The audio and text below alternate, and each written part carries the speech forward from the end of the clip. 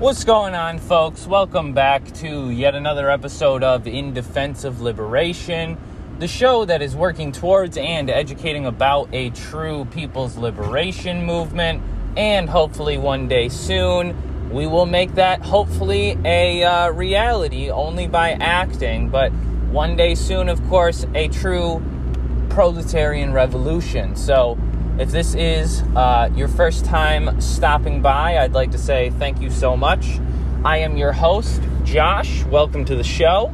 I hope you enjoy it because, to be honest, I don't know. I mean, there's a lot of great shows out there, so I hope you enjoy it. I hope the shit that I talk about is not only just plainly entertaining, but also informational, educational, agitational, and makes you want to organize. So anyways, today we got a few things that I want to hit on. I'm going to try to do some stuff up top, kind of news style, kind of just hit on the things that are happening, that I've heard about, that I've, maybe learned a little bit about. And then I'm going to go into a kind of in-depth analysis of kind of what this all really seems to mean, at least in my head. So for whatever that's worth to you, if you want to hear about that, stay tuned. But first and foremost, before I do that, I'm going to talk about the shows in which I got this information from, because I really do believe in the importance of passing on good sources of information and also building bridges and solidarity between other great content creators and organizers, activists, and socialists, communists, etc. So I have recently been listening to a lot of By Any Means Necessary, one of the greatest shows ever, with Sean Blackman and Jackie Luqman. That's from Radio Sputnik. You can tune in. It's in Washington, D.C., or you can find them on Apple Podcasts, among many other places, By Any Means Necessary. I recently listened last night to the episode titled U.S. Hubris on Full Display as Biden Pressures Russia Over Ukraine. I also listened to the episode titled Joe Biden's Chances of Re-Election Wane Amid Executive Power Struggles, and a few other episodes from them recently.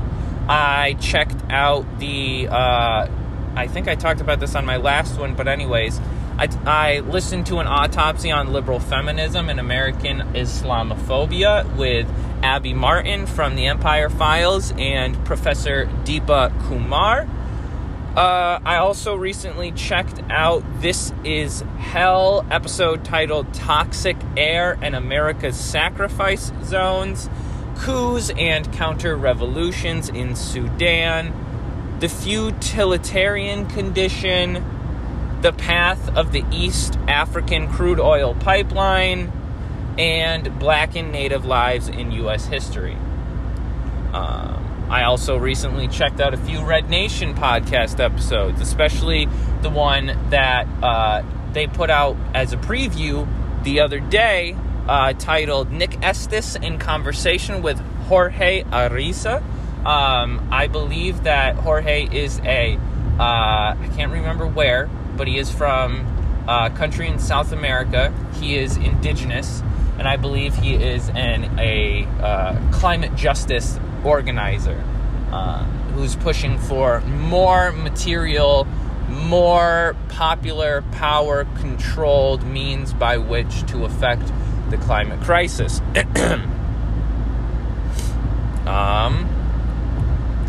I listened to a few things. Usually on a day-to-day basis, I'm listening to a podcast. I also read a lot. For those of you who don't know, I have a job that, I don't really do anything at. I sell cigarettes out of a drive-thru most of the time, so I literally can just sit there and wait for customers to show up, so I just read. And then on top of that, I also really like to watch YouTube videos that explain things or go over, analyses of important events and stuff. For example, my homie Ramiro Sebastian Fuentes does Unmasking Imperialism that you can find on YouTube. And that's a really, really great show. I love People's Dispatch, the People's Forum, the Marxist Project, Hakeem. Hakeem, I really would like to have a conversation with. He seems like a very down-to-earth person, and I really do want to kind of build some kind of relationship with him. So, Hakeem, if you end up hearing this, or anybody who listens to this likes him, send him this, because I'd love to do an episode with him.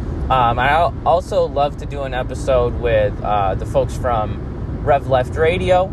And I also might even, hopefully soon, be doing an episode with Luna Oi. I'm still waiting for her to reach back out, but it is, that time of the year for a lot of folks around the world where things get hard, things get cold, and money gets tight. Time gets short, and the mind becomes strained. So I would imagine that for whatever reason folks don't respond, they have a good reason. Because as someone who forgets literally everything all the time, I can understand. But anyways, so those are some of the content creators I've been checking out, and I think that you should check out, because some of the conversations that they've been having have been really incredible. And I think what is good about a lot of the shows that I listen to is they have a great balance. And I'm sure there's more shows that I don't know of that do a very similar thing. But, I just want to praise these folks who do these great shows, because they do a fantastic job of not only having an analysis of events that are going on, you know what I mean? Like, for example, what's going on in Ethiopia, Breakthrough News, and Eugene from, what's the podcast's name? I have him on Twitter, and I can't think of the name of the podcast, so I really do apologize, Eugene. But over at Breakthrough News, they're in Ethiopia right now. They're covering what's going on with the TPLF, with the Tigrayan People's Liberation Front, and how they're trying to seize power from the government that is in place now, and how the TPLF is being, propped up by the U.S. as this popular people's group, even though the TPLF was in power for 27 years consistently and proved quite clearly to the people of the area that they had no intention whatsoever of providing for the masses. Anyways, they also do a great job of covering historical events. Someone like the folks over at Guerrilla History. They do a fantastic job of going over, incredibly important moments in time and historical processes that have happened. For example, they just did an episode on Dien Bien Phu with Comrade Luna, so that was pretty cool. There's also a tie-in, though.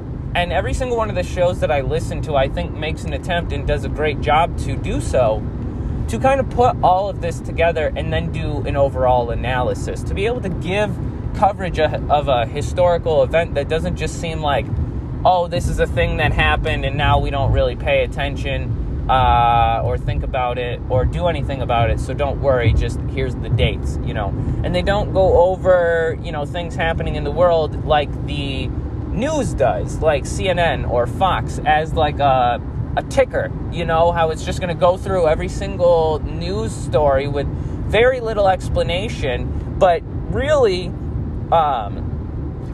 these companies like CNN, like MSNBC, like all these other mainstream news sources, they're all owned by 6 networks. So at the end of the day, the majority of them, what they actually do, excuse me, is they get bite-sized pieces, but in those bite-sized pieces of the news story, they give you a particular position and bias to work with.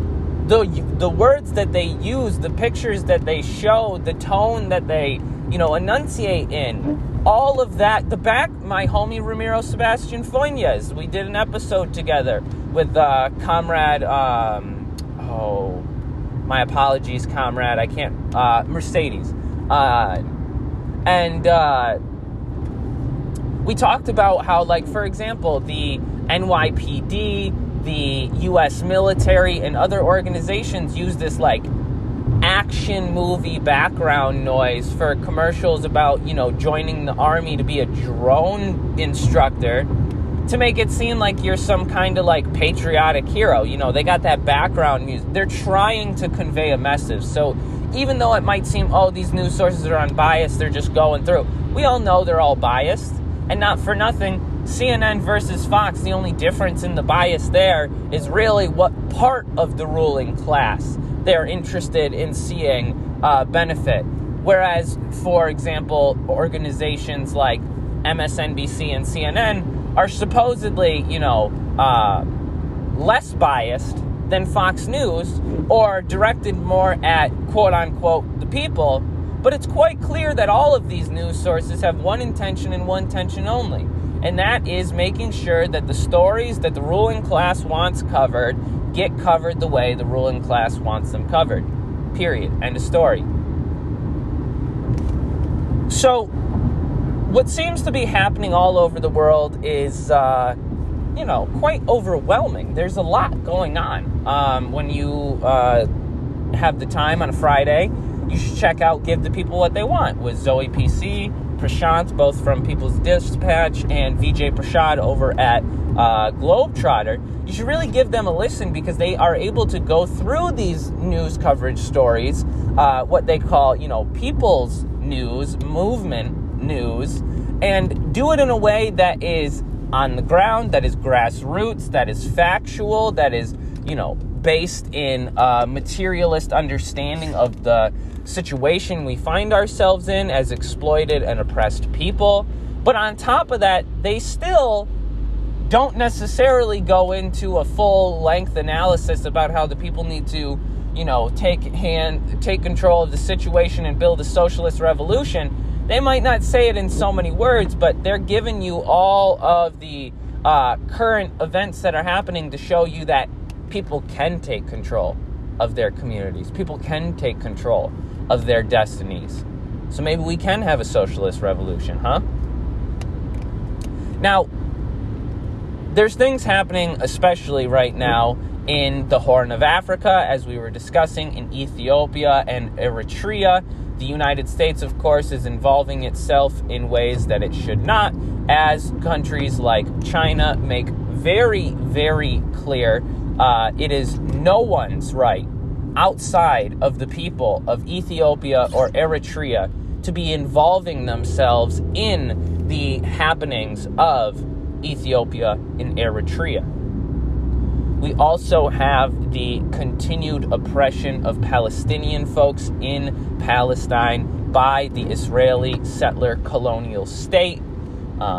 Recently, some news stories broke of more Palestinian children being killed by IDF soldiers. We also recently, if you were in the loop, hearing recently about the NSO group coming out of Israel that developed the Pegasus. I don't know if you'd call it an app or spyware. I would call it more spyware, which has been linked to the hacking and information stealing of countless activists and organizers, not just in Palestine, but actually in South Africa, in the United States, in Yemen, and other places. There are people who are finding out that their phone has been hacked by this spyware. And the way that it happens is actually quite crazy. You don't have to download an app. You don't have to click on a link. You don't have to do anything. They can just send you a text message, and the way that that code is written is it's on the back end of that text message, so you don't even get any kind of, notification as to the fact that that virus is there. And it begins to be able to access your information. It can see your pictures. It can see what's on your phone screen. It can read your text messages. There was also recently a group, they were talking about this on Tech for the People on By Any Means Necessary. One of the organizations that either is buying or has bought that company, Tile, they recently, I think in 2019, they said, 2019 or 2009, I can't remember, but they were found guilty of having sold information about who was attending mosque, who had downloaded a Quran app to the fucking Pentagon. 33 million people's information was stolen and sent to the Pentagon. by one of the organizations that may or may not at this moment own the little tile things that you put on your phone so that you can find out where it is. But there was another big break, Life 360, which is this app that, usually parents will use to keep contact with their children. It allows you to see how much charge a person's phone has. It allows you to see how quickly they are moving, and it allows you to pinpoint with some serious accuracy exactly where they are. This company is found to have sold, actually this is where the 33 million number comes from. So I don't know how many folks who were attending mosque and who had that Quran app. I don't actually know the number, how many people's information was sold to the Pentagon. 33 million people's information was sold by Life 360 to data mining companies, one of whom is also the corporation who sold that information to the Pentagon. So, as you can tell, these folks, it's not just random organizations. It's not just people who have no affiliation to one another. They are connected to one another. They have trade deals. They sell information to each other. They have a class collaboration unlike any other. Also, what seems to be happening in the region is for example, in Pakistan, you just had a huge student-led organization which is fighting for better university coverage, better privileges for students, and other kind of benefits that these folks who are going to school and are of school age, because it doesn't just circle around the needs of university students, but university-age students and the issues that they face in Pakistan. And this is semi-important because if you know anything about the region, when the United States recently, quote-unquote, left Afghanistan, they sold most of their contracts over to Pakistan, meaning that a lot of our drones are now just, instead of being in Afghanistan bases, they're in Pakistan bases, which means that if we want to bomb Afghanistan, we can do so right next door. Also going on in the region, we see the continuation of the oppression of Syrians by Israel and other countries like Turkey. We see the continued repression of Rojava and the Kurds by Turkey and by other reactionary groups in the area. Now, I don't know much about Rojava. I would love to have my homie Jared on here sometime to talk about it because holy shit, are they smart. But maybe one day, because I really don't know much about it. But the situation there seems as if different groups are really trying to, different people groups, not different governments, but a lot of different people groups in the area seem to be waging for control. And so sometimes it's hard amidst all of the propaganda and all the misinformation to really parse all of that out. So I try to not speak too heavily on anything without really having a clear and conscious understanding. But anyways, also happening in the region is continued repression of Iran by the United States and the United Nations through sanctions and other means, which the Iranian government, who, although, a lot of folks want to say, okay, the Iranian government, they're weird, right? Because to some extent, they're a popular government. They really do get a lot of mass support.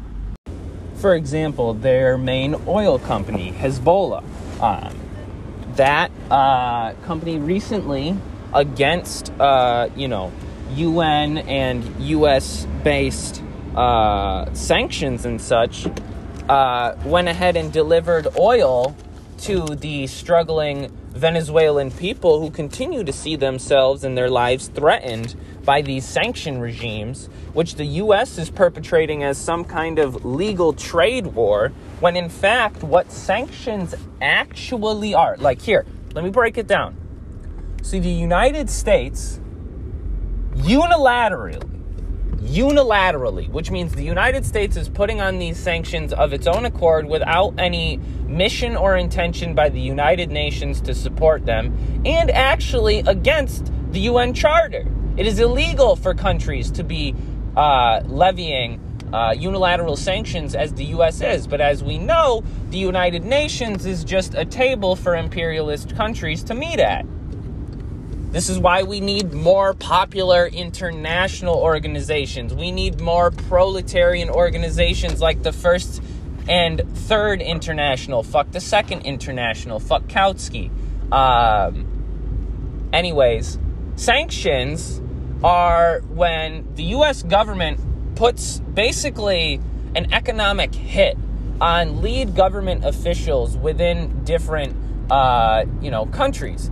So, for example, they'll put a sanction against Daniel Ortega. So that means that Daniel Ortega, the president of the Nicaraguan people of the Sandinista Revolution, who is in charge of many, many things, cannot sign legislation that involves any kind of economic trade, can't, participate in any deals whatsoever in exports and imports, because upon doing so, that trade will be basically fined. So they have to find different ways to process these deals. They have to find different third parties to,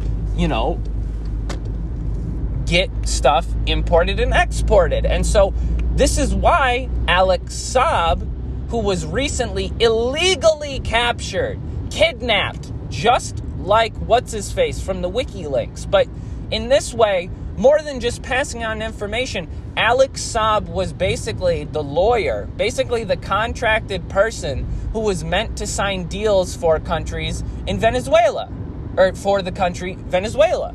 Meant to do this so that Nicolas Maduro and his administration, who is also facing sanctions by the United States, does not have to be dealing with the economic inequality and exploitation that they have been for so long. They finally found a way in which to try to figure this out through Alex Saab, a third party. And what does the United States do? They illegally seize him, they capture him like a prisoner of war, and they bring him back to the United States. Now, many groups like Troika Collective and the PSL have spoken extensively about this, so I would ask that you go also listen to the episode with, I want to say, East is the Podcast, where the Venezuela analysis comrade comes on to speak about this event and what has been going on in Venezuela before and after. So anyways, these sanctions, what they do is they force government officials to be incapable of doing their job. So in a country like Nicaragua or Venezuela, where they have a revolution, where the people take power and control into their own hands, where they have popular elections, where over 85% of the population participates in the election, where over 70% of the electoral ballots are cast in favor of the socialist governments. In these countries, then, those socialist governments are forced to be put under sanction regimes. So then, when the people themselves finally take power, they're not able to use that power. Or they have to find different means to take control of that power once again. Because the United States wants to kill socialists. The United States wants to kill the Nicaraguans, the Venezuelans, the Bolivians, the Cubans. And if they say that they don't, if they say their heart is with the Cuban people, with the Venezuelan people, with the Bolivian people, then let me remind you who it is who is going to be harmed when food stores don't have food because Venezuela doesn't have a party to sell its oil to. Its oil, which is its mainstay for its economy. It is the people that hurt in Iran. Over 100,000 people who have HIV/AIDS who haven't been able to get proper medication in over 8 years because of the sanctions that the United States government has placed on the Iranian government. It is the people who suffer. So when the United States dares to say that it stands with the people of Cuba, that it stands with the people of, whatever country, it lies.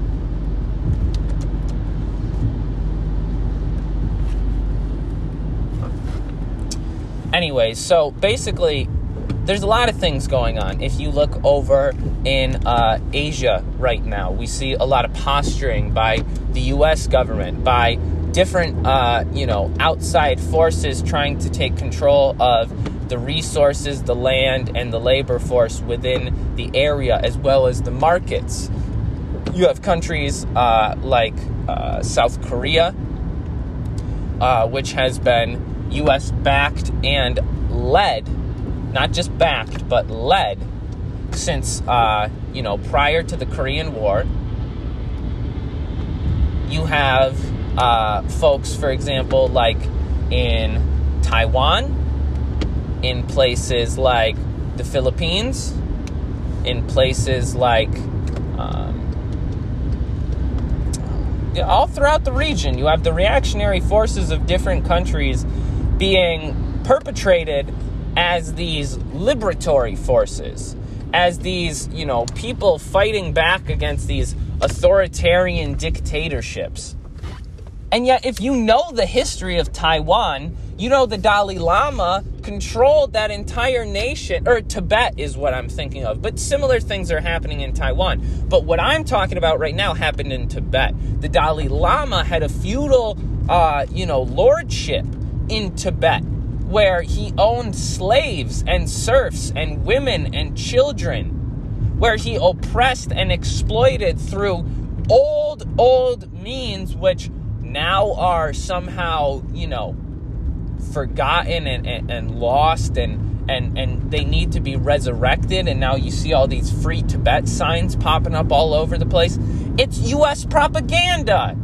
It's U.S. imperialism. It's U.S. occupation and invasion. It is absolute domination by the U.S. and other imperialist powers, which leads to these reactionary forces trying to take power back from either democratically elected governments, socialist governments, or just simply non-reactionary governments. Because, although there are governments across the world which I don't, necessarily agree with their ideology, I don't necessarily agree with the way in which they operate their government, that is up for me to learn how to do here in the United States. That is up for me to take control of here in the United States. And I do not spend my time going after these countries because you know what?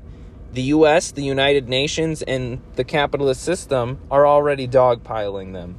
So if the most important thing that you can do is hop on a podcast or a show and talk about why China isn't socialist, why this or that country isn't really socialist, why the USSR wasn't really communist, etc., you need to spend so much more time actually organizing. You need to be learning history in a way that is emancipatory, not negative. We don't need to just sit here and say all the things that were wrong with these different organizations, these different countries, these different communist parties. Each and every one of us can read a history book and find that out ourselves. But if we're simply reading that history book to have trivial knowledge about why we don't like China, to me, all that really becomes is yet another echoey voice calling China an authoritarian dictatorship, which they are not. And it doesn't matter if you have the nuance and the explanation as to why that's not what you're saying. Nobody listens. They cut up your audio where you say, I'm against China or I disagree with China here, and they just put it out and say even the leftists are against China. Even the socialists are against China. So stop it. You don't like China? Stop talking about them. Learn from their mistakes. Do better here. Join a fucking organization. I don't want to hear it anymore. Because what it's leading to is war. They talk about it as a culture war. They talk about it as a trade war. They talk about it as, practice runs throughout the South China Sea, throughout their aerial space. But what are they practicing for, huh? What are they warring in the culture and with the trade deals for, huh? Contradictions exist between the United States and China, and therefore they will lead to a point of antagonism. If you yourself want to be a part of the build-up force that brings us to World War III, have at it. But you can go fuck yourself if you think that I give a shit about anything you say or anything that you want to do, because that's reactionary as fuck. We are not here to react to the things that other governments do that we dislike. We are here to learn from them, and we are here to build. Speaking of practice runs, you also have the United States running fucking practice runs in Russia in the Black Sea area. 30 nuclear-armed submarine practice runs were had in the last 30 days, including aerial practice runs. Ukraine also has 125,000 soldiers on the border with Russia, and I can't think of the region, but this is not because the Russian government is an authoritarian regime. Now, Putin, not for nothing, he's not my favorite, right? But at the end of the day, this is not an authoritarian regime that's trying to take over the Ukraine like they say they are every 5 fucking years. The Kiev government, which the U.S. put up, is a fucking neo-Nazi reactionary government. And they have 125,000 soldiers armed and, mobilized at the border with Russia. Russia has 70,000.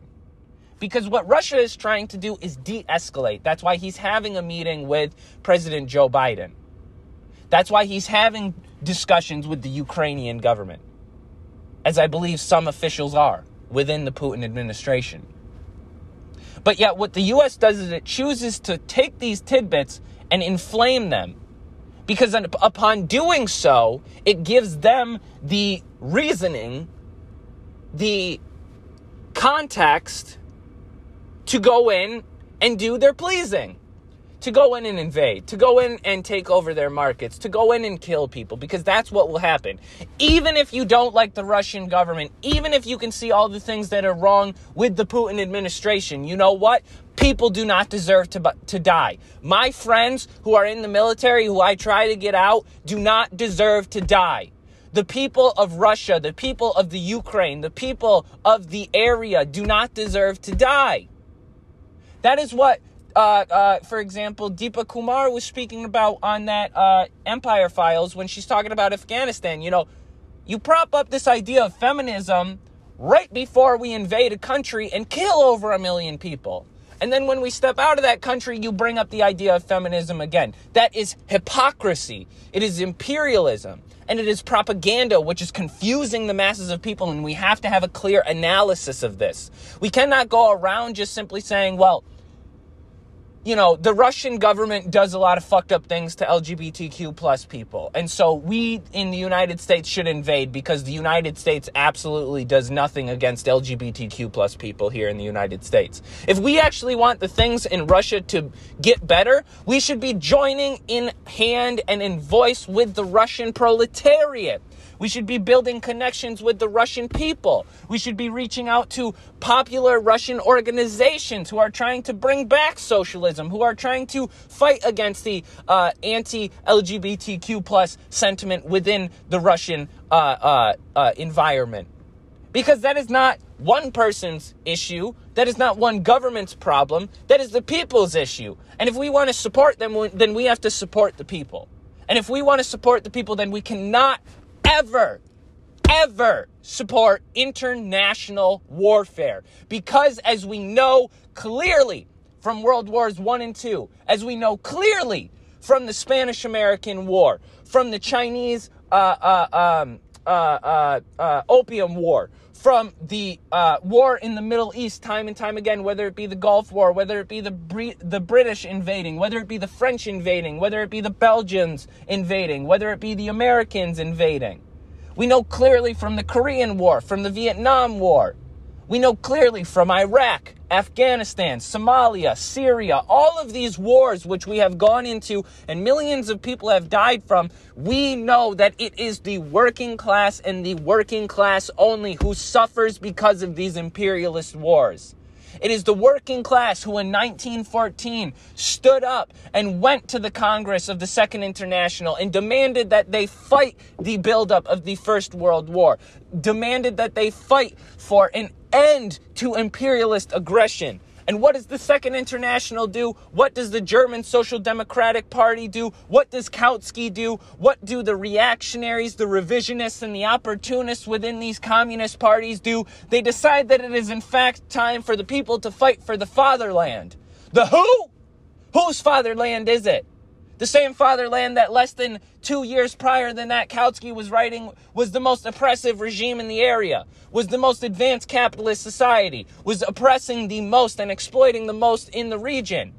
And then 2 years later, he says we have to fight for this country. This is what some of you patriotic fools sound like. This is what some of you fuckers talking about China is an authoritarian dictatorship sound like. This is what you who constantly just talk about all the failures that the Soviet Union came into sound like. You are a reactionary. You are an opportunist, and you must learn from your mistakes. If you won't, I will continue teaching you because I've made those mistakes myself, and I have chosen to learn from them myself. I am no better than anyone, but I've made choices that previously I did not make, which have led me to learn new things, which have led me to understand the world differently, which have led me to really have a contextual understanding of how life has developed and how the world has come to be as it is in a true materialist way that I never really thought anyone could grasp. And so upon doing so, I feel that, yes, I have some authority to speak on these things because I have dedicated the time to not only de-educating myself, but also re-educating myself. And I've done it mostly alone.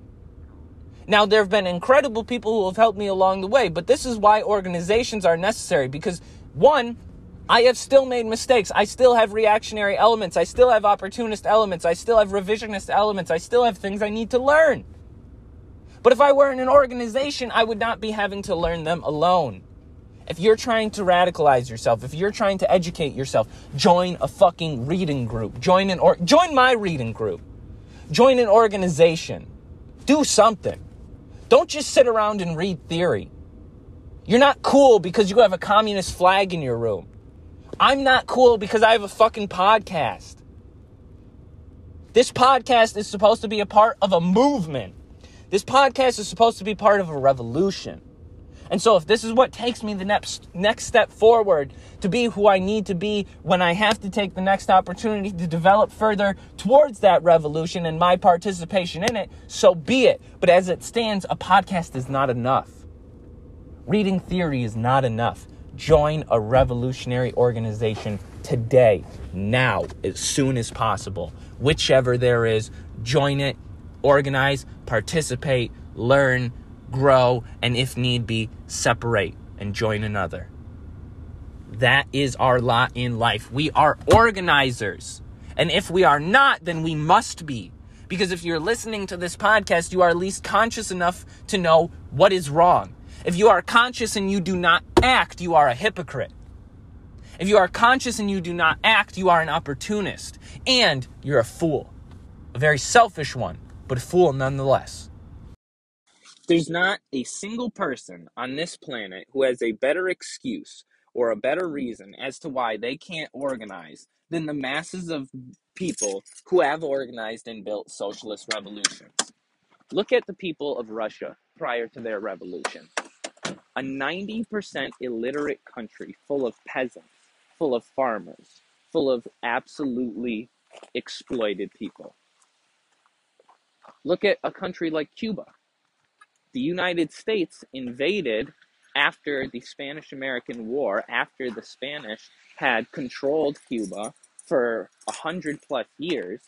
The United States invades with their capital, with their military bases, with their casinos, with their sex trade rings, and destroys the Cuban people. Turns Cuba into its brothel.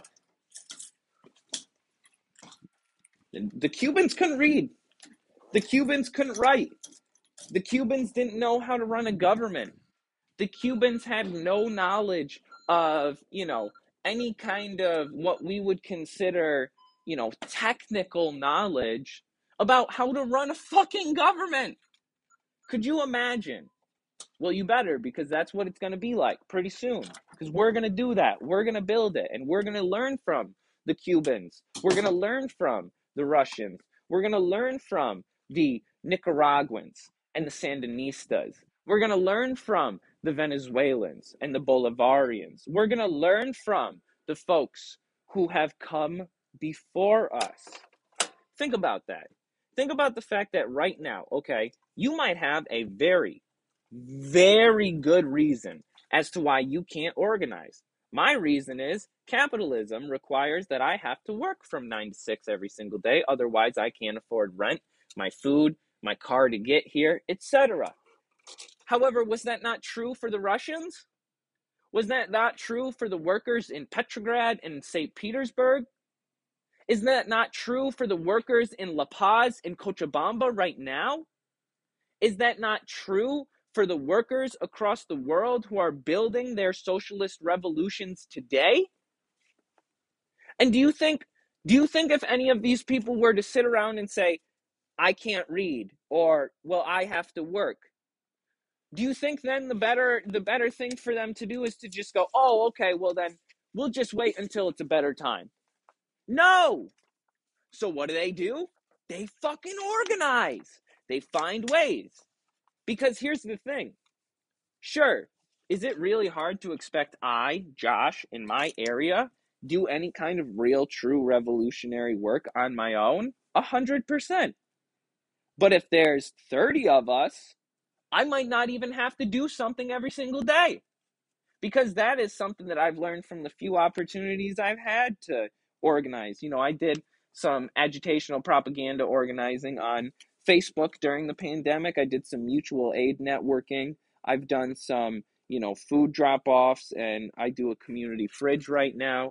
I help with a tenant organization. And although I literally cannot do everything I want, because I literally do not have the time, I have learned so much in the small opportunities and amount of time that I've had to organize, that I think that literally no one, absolutely fucking no one, has a true serious excuse as to why they cannot be a rank and file member of a revolutionary organization wherever they are. And if one doesn't exist, this does not mean that it will never exist. It does not mean that you cannot build it. It does not mean that other people won't build it. And it definitely does not mean that there isn't anything for you to do. Now, I am a Marxist, meaning that I believe that we must organize the masses of the proletariat into a conscious mass organization intent on revolution, not reforms. We can do things along the way as a revolutionary body of power, because that's the whole thing. Is the reason why Marxists want to organize the party. And also, let's not think about the party as just like the Democrats. Think about the party as a mass organization. Like, you have, women, you have men, you have LGBTQ plus folks, you have black folks, you have migrant workers, you have, disabled people, all working within the same organization for different purposes that are all oriented on the same class struggle. But upon organizing yourselves into that mass organ of power, you can each support yourself directly and have backup constantly. You can learn from different organizations doing different work. You can learn from different people who come from different backgrounds, who have different experiences and different knowledge. You can read theory that you've never heard of before and have someone to talk to about it. And then you both can go down the street and have a demonstration with more than just 15 people from your fucking, friend group. We need mass organizations. We need to be going into communities and be speaking with people. We need to be propagandizing and holding mass meetings. I know with the pandemic and everything that's going on that it's very difficult. It's very scary as well. But for the millions of exploited and oppressed people here in the United States, we must know that this pandemic is just yet another fucking part of their lives. The US government made that so. That is not our fault. And I will not stand for people continuously just fucking battering in to, for example, I think that one of the most annoying things right now is just time and time again talking about the stupid or ignorant, people who, and I'm using those words as they're used to me. I'm going to nullify that those words are clear contextualization of why people aren't getting vaccines. People don't get vaccines for many different reasons, but not because they're stupid or necessarily ignorant. There's plenty of reasons, and I want to talk about the fact that the real person that we want folks to. I'm. Let me clarify. I'm pro-vaccine. Go get your fucking vaccine. If you're not gonna, I don't really care because not for nothing, I'm gonna go talk to somebody else now. But anyways, the folks that we want to be mad about, the folks that we want to be, directing all of our energy toward is not the masses of people who are taken advantage of by propaganda, by medical malpractice, by misinformation. We want to go after the people who are doing the malpractice, who are spreading the misinformation, who are perpetuating this ignorance. That is who we want to be attacking. That is who we want to be going after. If your main qualm is with your local Trump supporter, I get it because fuck them. They're probably a fucking racist piece of shit asshole who has possibly done some really awful things to people. But if you, like, straight up, here's a little situation that could happen in Minecraft as a satire. Let's say you kill them. What does it change? Let's say you convince them instead to be a socialist. What more could change then? And I'm not saying that that's your goal. Fuck Trump supporters. Not for nothing. If more Trump supporters were to cease to exist, I personally believe that the world may be a safer place. I think that that is a quite objective statement to make. However, again, our qualms are not with the people. Our qualms are with the oppressors.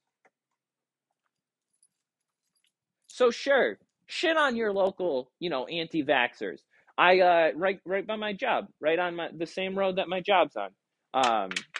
There's been a bunch of fucking 60-year-old people holding signs against the mandate, which, I mean, there hasn't been a vaccine mandate. So, anyways, they're out there protesting that the schools want kids to get vaccines and teachers too. Actually, real quick, and then I'll continue on this, and then I'll have to close. But in my local area, we had an entire maternity ward quit because they didn't want to get their vaccine. So they had to close the maternity ward, which means that to get to a hospital that has a maternity ward, you either have to drive a half an hour or an hour in any direct, like wherever you are. There's one hospital about a half an hour away from the majority of people, and there's another hospital about an hour. So, anyways, those people are really stupid, and not for nothing. If only those were the folks that were getting COVID and passing away, I feel that we could have gotten a control on this situation much quicker. But that's not what's happening. So, anyways, my whole point just being that it's so fun, to shit on these people and to just talk about what fucking stupid assholes they are. It's not getting us anywhere. And it's not even getting us anywhere with them. And what it's leading to is just this continued idea that, for example, folks who live in rural areas are stupid. And that is a continued idea, which even Marx and Engels talked about when they said that they needed to end the separation between town and country. Because what they were saying is you have a city that is largely supported by the exploitative labor that happens in these rural areas. And so because of that, you have this separation between these two regions in society. One region where people have, theaters and grocery stores and jobs, and albeit shitty jobs and shitty housing, and also hospitals. They have electricity. They have, you know, protests, and they have hospitals and churches and all these different things that if you go out into the country, you don't have, because the country is the part of the area that is taken advantage of to support the city. So, these ideas that we're just pushing out, that all these, fucking stupid Trump supporters, da da da. Is it true? Yeah. But holy shit, can we be doing so much more if we're actually going after the people who are creating these fucking assholes? Like, I don't know, if we go after the ruling class themselves, who allows these ideas to be perpetuated on social media, who allows misinformation to be spread, and who allows for things like the recent Unite the Right rally, or all these events that Sean and the gentleman from One People's Project, I can't remember his name, shout out them, talked about when they said that there was this neo-Nazi group going around in Washington holding a protest the other day. They hopped out of a box truck. They've done it before. They got like U-Haul trucks, and they just like kind of pop up. It's like a flash mob type of thing, and then they just disappear. And apparently it happened in Philadelphia recently, and I guess in Philadelphia they like stopped them because it's illegal to be driving around in the back of one of those trucks, and they like, I guess must have let them go. But yeah, I mean, my objective point is that these groups exist all over the place, and they are being created. They're not just naturally developing of nothing. Capitalism is creating the contradictions, and then people and organizations are taking advantage of those contradictions. The ruling class is allowing them to do so, and they are developing into groups like the Proud Boys. They developed into groups like the KKK. And so in the United States, a country founded on racism, on genocide, on segregation, on exploitation and oppression, a country whose foundational role in the world is the oppression of Black, brown, and indigenous people, it's quite clear, to me at least, that to attack anything other than the system and the ruling class itself is a distraction, is an opportunity for the oppressors to get away. Who's paying attention to the Ghislaine Maxwell trial right now? Donald Trump met a 14-year-old girl because of Jeffrey Epstein, and it's documented as truthful evidence. It was accepted as evidence. The Jeffrey Epstein's Black Book was accepted as evidence. You also got Prince Andrew. You got, who the fuck else? Bill Gates. Fucking so many people. But is there a force that when that jury decides that these people are not guilty, when this consistently keeps being hidden by the media and by the people who are going to not be facing any consequences, is there a force of people capable of making them face consequences? If there isn't, then we need to be working on that right now. And that's the last thing I want to say before I go and finish up, because so the midterm elections are coming up. The Republicans are going to win the House. They're going to take the Senate. Then the attack on things like Roe v. Wade, the attack on transgender folks, the attack on Black folks, the attack on education, the attack on the medical system, the attack on workers, all of that will be pushed to its most intense position. This is the only difference between the Democrats and the Republicans. The Republicans are explicit. The Democrats are As you know, I guess the best way to explain it would be exactly how Malcolm X explained it. The Democrats are foxes. They trick you. They pretend. They lie. The Republicans, those are wolves. They come right at you in a pack. They surround you, and then they kill you. So what we are facing right now is an opportunity where the wolves, the killers, the KK... Dude, we have QAnon Congress people right now. We have folks right now who are about, like Josh Hawley and others. Kyle Rittenhouse got offered an internship. Y'all probably saw that. You got folks like Matt Gaetz. You got, what's-her-face, Marjorie Taylor Greene. Folks like that are going to be the heads of power. The fascist and ridiculously reactionary and explicitly racist, xenophobic, and exploitative, people within society now are not just going to be ideologically dominant within the society, but they are going to be physically. They are going to hold power. They are going to be in control of the economy. They're going to be in control of the military. They're going to be, and again, this is the pendulum swing in the United States because we have a duopoly. We have a country that is based on the rule of one party that is split into two. As Julius Nyerere says, in the United States there is a one-party system, but in true American fashion, there is two of them. And that is the situation we find ourselves in. So coming with that, and on top of that, the 2024 election, where someone like Trump, if and when he doesn't actually get arrested for the sex trafficking, he might become president again. He hasn't confirmed that he's running, but he did an interview where he basically was like, "Oh, things might happen a certain way that might lead to that." Said some other dumb shit, and then so that's kind of what position we're in right now, and that's terrifying because at the end of the day,